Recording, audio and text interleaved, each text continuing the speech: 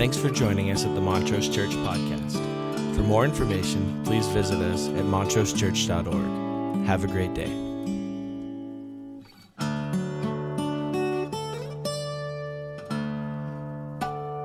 And I do let Eric talk. Just not often. Well, Merry Christmas.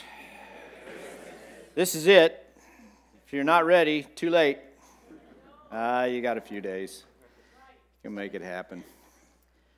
So we've been celebrating a simple Christmas, and we've been thinking about several things. A simple hope, which is not I wish things could be okay, but I have a confidence that God is in all things working for my good.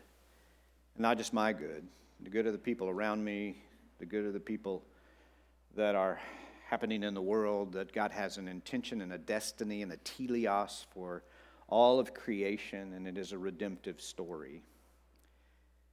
And then we're celebrating a simple song.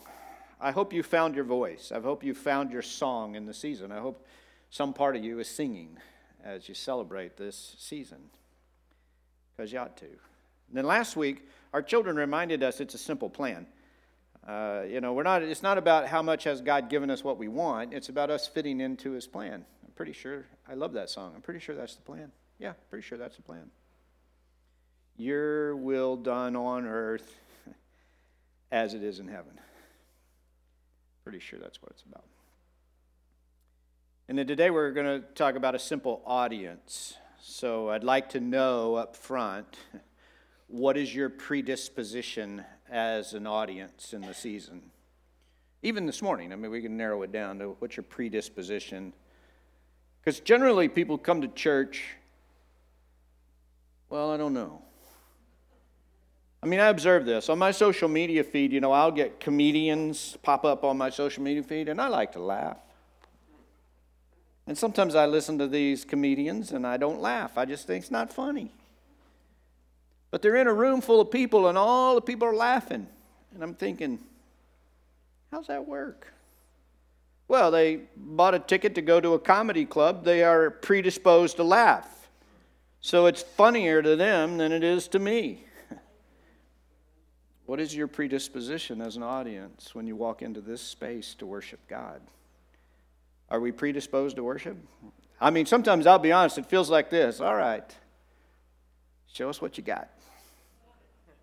See if you can pull us out of our sadness and loneliness and tell us something profound that we've never heard.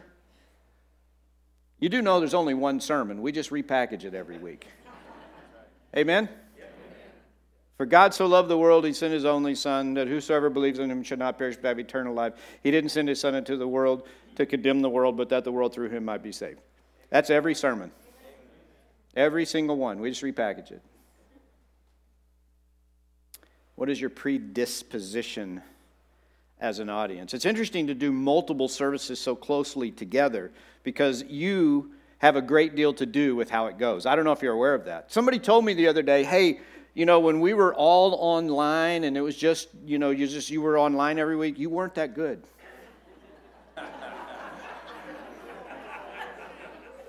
And I said, thank you. No, I don't mean, I just mean, you weren't yourself. Yeah, well, it was a terrible audience. You understand? It weren't very funny. See, you weren't very funny. Yeah, I don't know if you know this, but I don't really write jokes. Just sometimes when I'm looking at you, I think of funny things. Kind of happens in real time, So when nobody's out there, when there's no feedback, when there's no energy coming back this way, you're just like droning.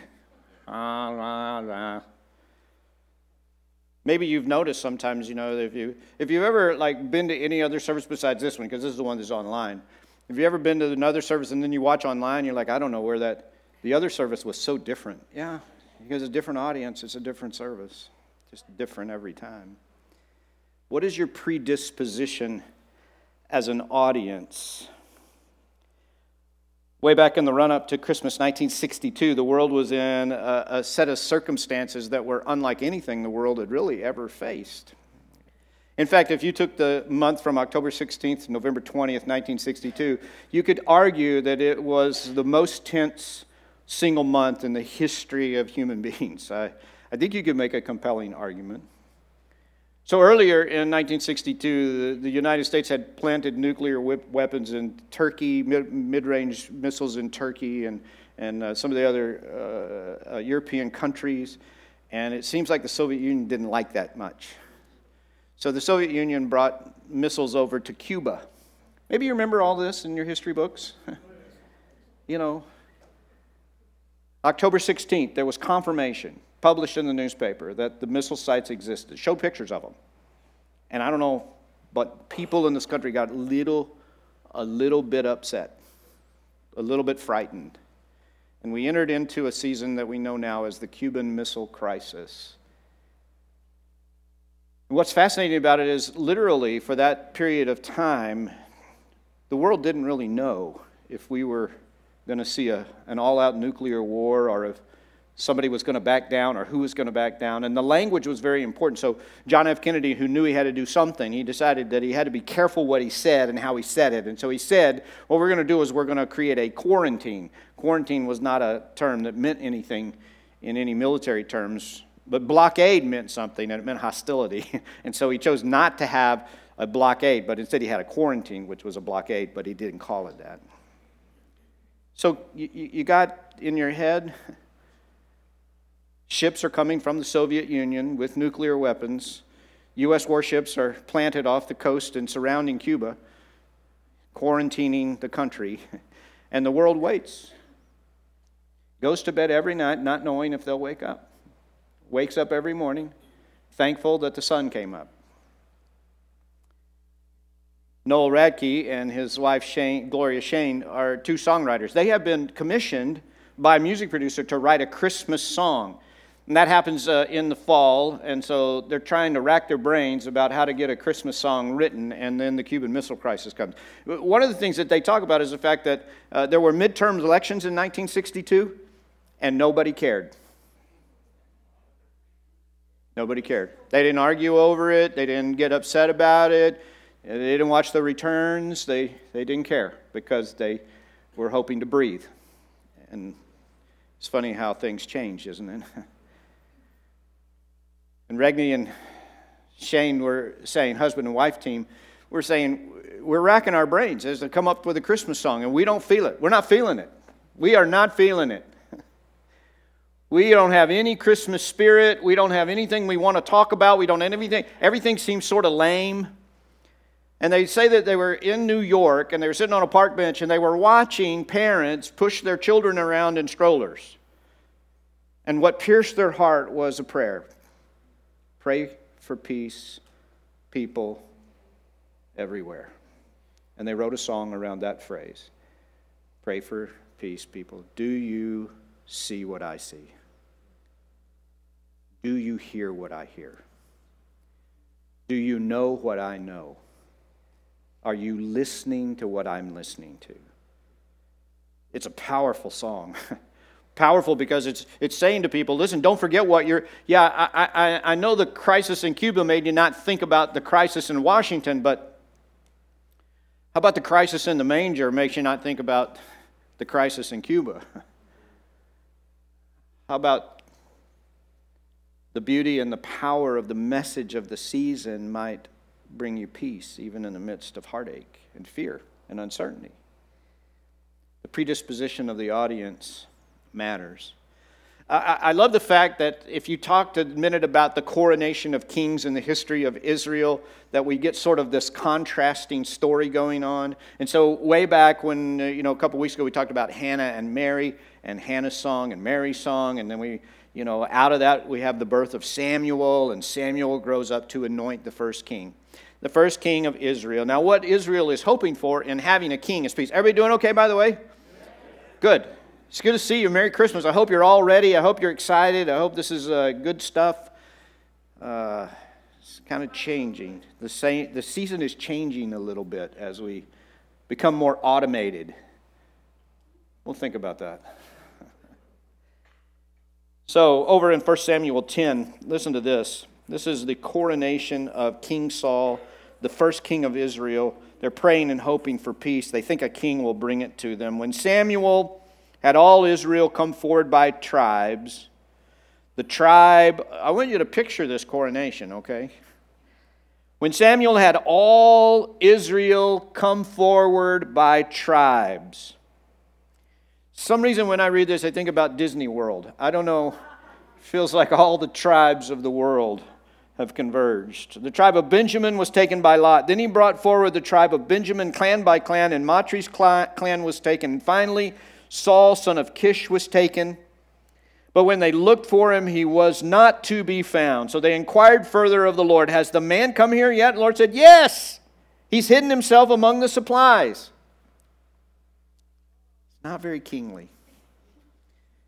I'm always fascinated by people who think the Scripture is propaganda. If it was propaganda, I would have left this sentence. I would have edited this. They ran, and they brought him out, and he stood among the people, and he was a head taller than any of the others. And Samuel said to all the people, do you see the man the Lord has chosen? There is no one like him among all the people. And then all the people shouted, long live the king. Now that's a coronation. I mean, if you're going to install a king, get the whole country out and make them stand there tribe by tribe. They don't know if the king's coming from their tribe or from a different tribe. If this was Hollywood, then Benjamin would have been the last tribe because, you wouldn't want him to be the first tribe because it'd be like, okay, we're already done. No. And the whole country is full of anticipation and watching this process unfold, and then the tribe of Benjamin is chosen, and then they go clan by clan by clan by clan until a clan is chosen. And then they pray and they go through the clan and they find the man, and the man is hiding somewhere, and then they bring him out and they stand him up, and everybody looks at him and says, man, that's a king. And they all say, long live the king. I don't know how long this process took, but it seems to me that this would be a typical choice of human beings of how to coronate a king. That you get everyone together and you do a lot of stuff. There's a lot of moving people around. There's a lot of logistics. There's a lot of going through the motions. You got to stand over there. You got to wait over there. You got to go over there. Okay, you can come this way. We need to put you through security. We've got some stuff to look at. There's a lot of stuff going on in the coronation of the king. But everybody knows it is a big power play. Get it right out there in the front window. Let everybody see what it is. And I would think there's a whole lot of people in that audience that are being analytical, that are sort of, I guess we got to stand here now. Okay, so now this is the long live the king part. Okay, here we go. A little bit later, Saul is deposed as king. In fact, if you're looking at the story flow, chapter 10, Saul is anointed king. Chapter 16, the next king is crowned. That coronation's a little different. It happens to King David, and it's recorded like this. When they arrived, Samuel saw Eliab and thought, surely the Lord's anointed stands here before the Lord. But the Lord said to Samuel, don't consider his appearance or his height, for I've rejected him. The Lord does not look at the things other people look at. People look at the outward appearance, but the Lord looks at the heart. And then he called Abinadab and had him pass in front of Samuel. And Samuel said, the Lord's not chosen this one either. And Jesse had Shammah pass. And he said, this was not the one the Lord's chosen. Jesse had 7 of his sons pass before Samuel. But Samuel said to him, the Lord's not chosen these. So he asked Jesse, are these all the sons you have? They're still the youngest, Jesse answered. He's tending the sheep. Send for him. We'll not sit down until he arrives. And so he sent for him, and he had him brought in, and he was glowing with health and had fine appearance and handsome features. And the Lord said, rise and anoint him. This is the one. So Samuel took the horn of oil, and he anointed him in the presence of his brothers. From that day on, the Spirit of the Lord came powerfully upon David. And then Samuel went to Ramah. So the first audience is everyone. I mean, everybody's out there. They're going through the motions. They're doing the kingly stuff. It's a public proclamation everybody sees. But this second one happens only in front of David's family.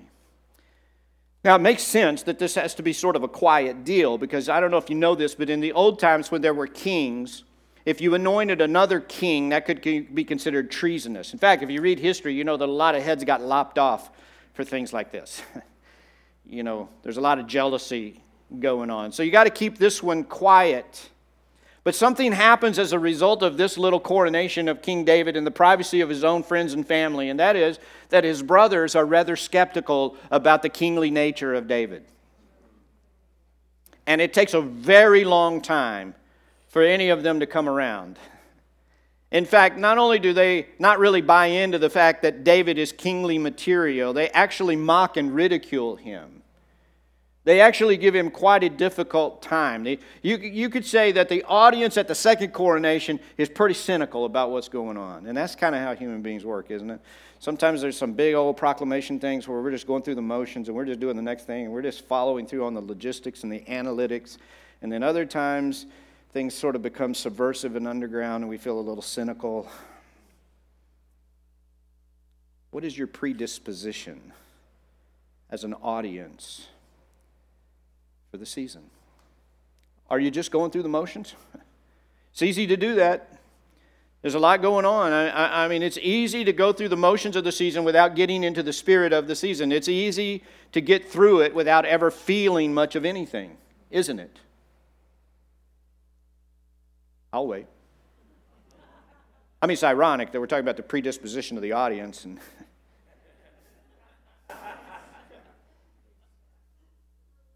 thank you. There is that third coronation of a king, and they're all sort of tied together. King Saul, King David, the shepherd boy from whose line will come the chosen one. The third coronation is sort of the Proust between the two, isn't it? It's not a full public proclamation where everyone's present, and it's a little bit bigger than just family and friends.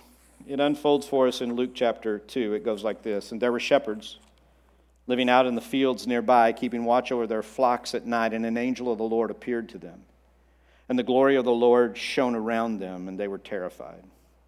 But the angel said to them, "Do not be afraid. I bring you good news that will cause great joy for all the people. Today in the town of David, a Savior has been born to you. He's the Messiah, the Lord. And this will be a sign to you. You'll find the baby wrapped in cloths and lying in a manger." And suddenly a great company of the heavenly hosts appeared with the angel, praising God and saying, "Glory to God in the highest heaven, and on earth peace on those on whom his favor rests." When the angels had left and gone into heaven, the shepherds said to one another, "Let's go to Bethlehem and see this thing that has happened, which the Lord has told us about." Well, I don't know about you, but I think for a moment there seems to be kind of a significant moment happening here, and how the audience is chosen and why God chose this audience makes a big difference. And I see four things that I think are worth us talking about this morning. Number one, this is an audience of the broken. It's an audience of the broken.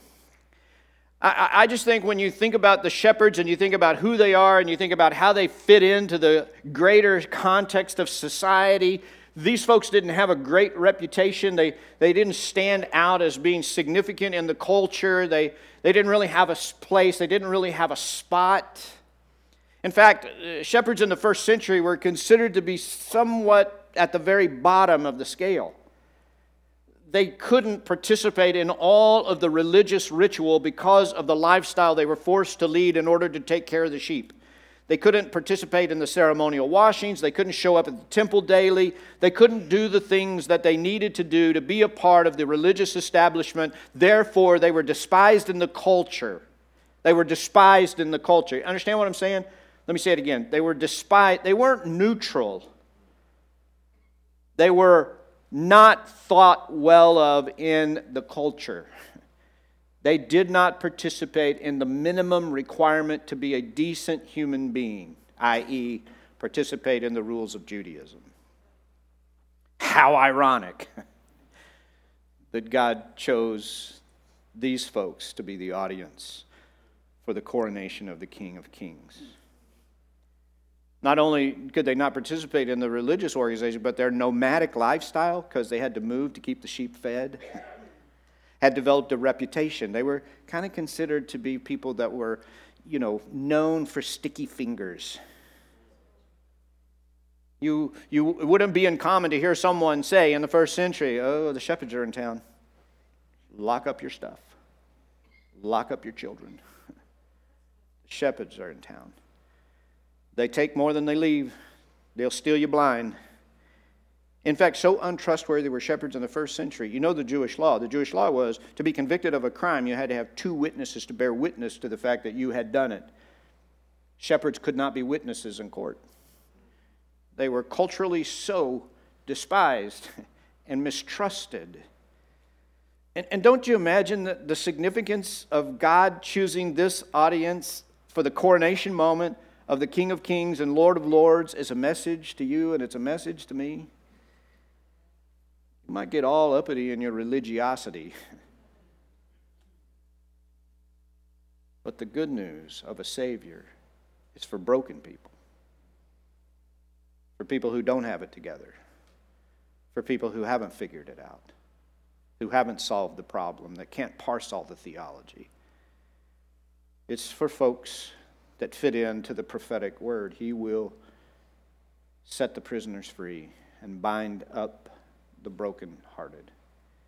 And maybe you come into this season and your predisposition might be one of going through the motions, it might be one of cynicism. But if you are a part of the broken, this is a celebration for you. For whatever part of you is broken. In fact, I should say that differently. If you're a part of the broken, we are all a part of the broken. Have we been broken lately? Are we kind of healed? Are we partially healed? Are we about... This is good news that will be for all people. For unto us a Savior is born. Somebody who can crawl into the brokenness and make a difference. It's a simple audience of the broken. It's also a simple audience of the unseen. I know you probably know this, but I like obscure historical information. Woo! Some people are like, okay, I can sleep through this part. So I don't know if this is true or not, because this is an obscure historical piece of information. But there is a law in Israel that you can't raise sheep within a certain number of miles of Jerusalem, because sheep are messy and they stink. So you can't raise sheep within a certain area. The area around Bethlehem falls within the parameter of this prohibited space. You're not allowed to raise sheep in this prohibited space. So historians tell us that this story about the shepherds in the fields keeping watch over their flocks by night, by the way, if you go to Bethlehem now, you can go to the shepherds' fields, the same fields as the fields of Boaz. There's a great history about the fields in which the shepherds are residing. It's worth going, it's worth seeing, it's worth investigating, but you don't have all day to be here, so I won't tell you all of it. There's only one kind of sheep that can be raised within this prohibited zone, and those are the sheep that are intended for sacrifice at the temple. I'm trying to imagine if this historical tidbit is true, that these are the shepherds who are raising the sacrificial lambs that will be the heart of the Jewish understanding of forgiveness and redemption. Without these shepherds, all the pomp and circumstance over at the temple ain't happening. Because these lambs have to be without blemish. These lambs have to be perfect. These lambs are a very special kind. These lambs take a very special kind of care. I'm wondering what it would be like to be a shepherd, raising the unblemished lambs for sacrifice at the temple and being despised in your culture and looked down upon by the religious leaders who rely on your daily effort in order to function. I might feel taken advantage of. I might feel taken for granted. I might feel like I am just a cog in the machine and I am not getting my fair share of recognition and honor for the meaningful work I'm doing. I'm so glad that you and I don't share those sort of emotions inside of us. Amen? So maybe your predisposition as an audience as you come into this season is, here we go again. Here we go again. I'll make it all happen again. I'll put it all together again. I don't know what this family would do without me. There are cogs in the machine, amen? Every family has people like that. Thank goodness. We would all die. Every organization has people like this. We would all die. Things wouldn't happen. Seems to me that maybe along the way, I like this passage of Scripture. A person will reap what they sow. Have you found that to be true? Generally maybe. Specifically, no. I mean, I've been really nice to some people, and they haven't been nice back to me. I don't know if you know where that verse is spoken, but it's spoken in a context of work. It's spoken in the context about, the talents, where somebody did really good work, and so what did they get? They got more work. Can I get an amen? Because this is true. A person will reap what they sow. If you do good work, guess what? You're going to get more. Woo! The good news of the gospel. Woo! And maybe you come into this season going, I am unappreciated. I think the coronation of the King of Kings and Lord of Lords happens to a simple audience who are unseen, because that's me and that's you. And we all feel that at some point. Whether it's true or not, we feel it. We feel it. It's an audience of the broken. It's an audience of the unseen. And then, I love this, it's an audience of the earnest. The earnest. I try to imagine if the angels would have sung over at the temple, appeared in the heavens, what do you think would have happened over there at the temple? I don't know. Some of you have had some formal theological training. No one can be a buzzkill better than theologians. I mean, no one can rip the life out of a story better than a bunch of theologians. Amen? I mean, some of them can add life too, but others of them can really kill it. And I have a feeling if the angels would have sang over at the temple, there would be people pulling out textbooks. Oh, we're going to need to look that up. Oh. I think it would have been analytical. I don't think there would have been a lot of joy or so. I think that those people in their fine robes with all their piety would have had to held it together. They wouldn't have been like, what do we hear about the shepherds? It's a very emotional story. They were terrified. That must have been fun. That must have been like they were really in it. They were like, whoa! They're not asking big analytical questions. They're not looking stuff up in a reference book. Yeah, angels are singing in the sky. That ain't normal. They're shaking. They're wondering. They're terrified. They're passing out. They're fainting. They're being human. I bet over at the temple, I bet it would have been different. Can you angels hold there? What happened to Zechariah? The angel Gabriel appears to him, and what does he say? How will I know this is true? I am Gabriel. I stand before God. But since you doubted, you will not be able to speak until this thing comes to pass. Don't you think that would have happened? All the angels would have appeared. I think we're all having a group hallucination. I'm not sure this is real. What do you think? Let's consult. Let's have a committee meeting. Instead, the shepherds are in earnest. When the angels disappear from the sky, what do they say? I can't believe they kept us up this late. Let us go and see this thing that the angels have announced to us. Let us go. Let's get up out of our warm sleeping bags. I can't even get out of my bed in the morning. I'm going to go and see this thing that the angels have announced. And they go. And you know what happens when they go? They tell everybody on the way. And they're amazed at what they hear. And when they get to the place of the Christ child, they celebrate. And they tell Mary, Mary, you can't believe how we got here. And what does it say? And she treasured these things and pondered them in her heart. And when they had seen the child, they went away praising God and telling everyone what they had seen. That is the most underrated Christmas card that's never been made. Why do we not have a Christmas card of the shepherds leaving the manger, partying in the street on the way? That would make a good Christmas card. It would be irreverent, but that would be a great Christmas card.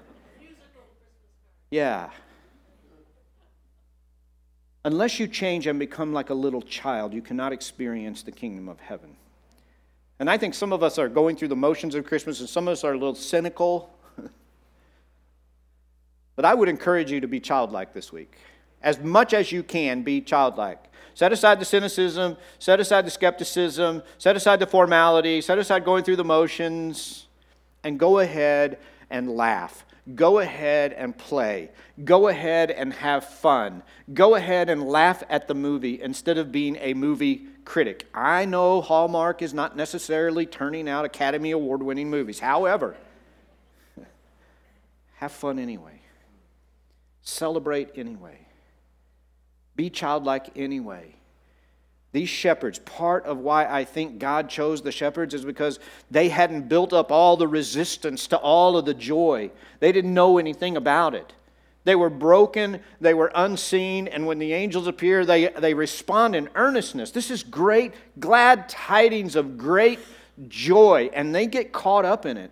And it doesn't just happen in their brain, it happens in their emotions and in their heart. What's your predisposition as an audience? Because it makes a difference in the quality of the celebration. Amen?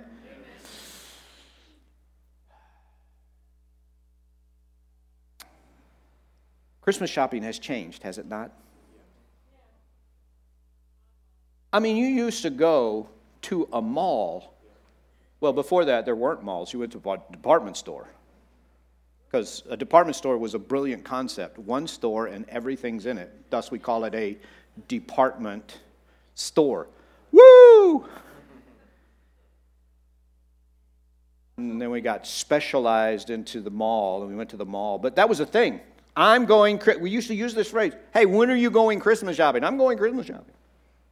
That's changed a little, hasn't it? Kind of taking some of the fun out of it. I don't know how you like to do it. This is how I like to do it. Kids, make a wish list on Amazon. Because this is what I want to do. Oh, buy now? Oh, buy now. That doesn't quite inspire the same amount of energy, does it? You know? So somewhere, and trust me, I'm not going to the mall. I'm just saying. Somewhere, we were more interactive with this season not so long ago. And somehow we got to get interactive with the season again. We probably will have to get up and do something. We'll probably have to get up and change something. We probably can't just sit around and be in our comfort zone. We probably got to get up and get involved and get connected and laugh out loud and be kind of silly and wear the stupid hat and whatever it is. Because I promise you this, our children aren't holding back. They're not walking through the house going, I just can't have one more cookie. I just can't. No, they're not. They're begging. Can I have a cookie? Can I have a cookie? Can I have a cookie? We ought to celebrate. We ought to go ahead and in earnest be an audience of celebration. And we got to get ramped into that because we've become so dignified and pious and boring that we're not good at it anymore. Amen? I mean, this will be crazy. Just be fun. Be fun. I think the shepherds were mad fun the first Christmas, don't you? I think they were the irreverent, crazy uncle that you don't talk about. I think they were just brought all kinds of weirdness to the holiday. And it was a massive celebration. Finally, it was a simple audience of caregivers. Isn't it amazing that David was a shepherd and the angels make this coronation announcement to shepherds and Jesus grows up to say, I am the good shepherd. This is the pattern of what I do. I take the sheep and I bring them together, and if there's 100 sheep and 99 are safe and there's one lost, I'm the shepherd that will leave the 99 and go in search of the one lost sheep. That is my heart. That's who I am. That's what I'm like. That's how I'm wired. I am a caregiver. And I model my caregiving after these shepherds in the field, keeping watch over their flocks by night. And I watch you. I watch over you. That is my heart. That is my passion. That is what I do. That is how I'm wired, for the broken, for the unseen, for the cynical. I am the caregiver. What is your predisposition? It's okay for you to receive the care, and it's okay as you go off into this week to be a caregiver, to be a person who shares care, giving, loving, hoping. Sometimes somebody brought a dish to your house, and they're super proud of it, and you don't want it. It's ugly. Amen? What'd you make? Oh, it's a casserole. I saw it online. Can you give care at a level where you just dive in there and love it, no matter how bad it is? We ought to celebrate. And a great deal of this celebration has something to do with the predisposition of the audience to whom this holiday comes. Don't just go through the motions. And by all means, let's not be cynics. Let's be shepherds. Let's be shepherds. Let's be surprised and terrified and transformed and changed. And let's make it so that we can't keep our mouths shut. It's just good news. You just can't believe what I saw. You just can't believe what's happened to me. You just can't believe what's happening. You just can't believe it. God help us.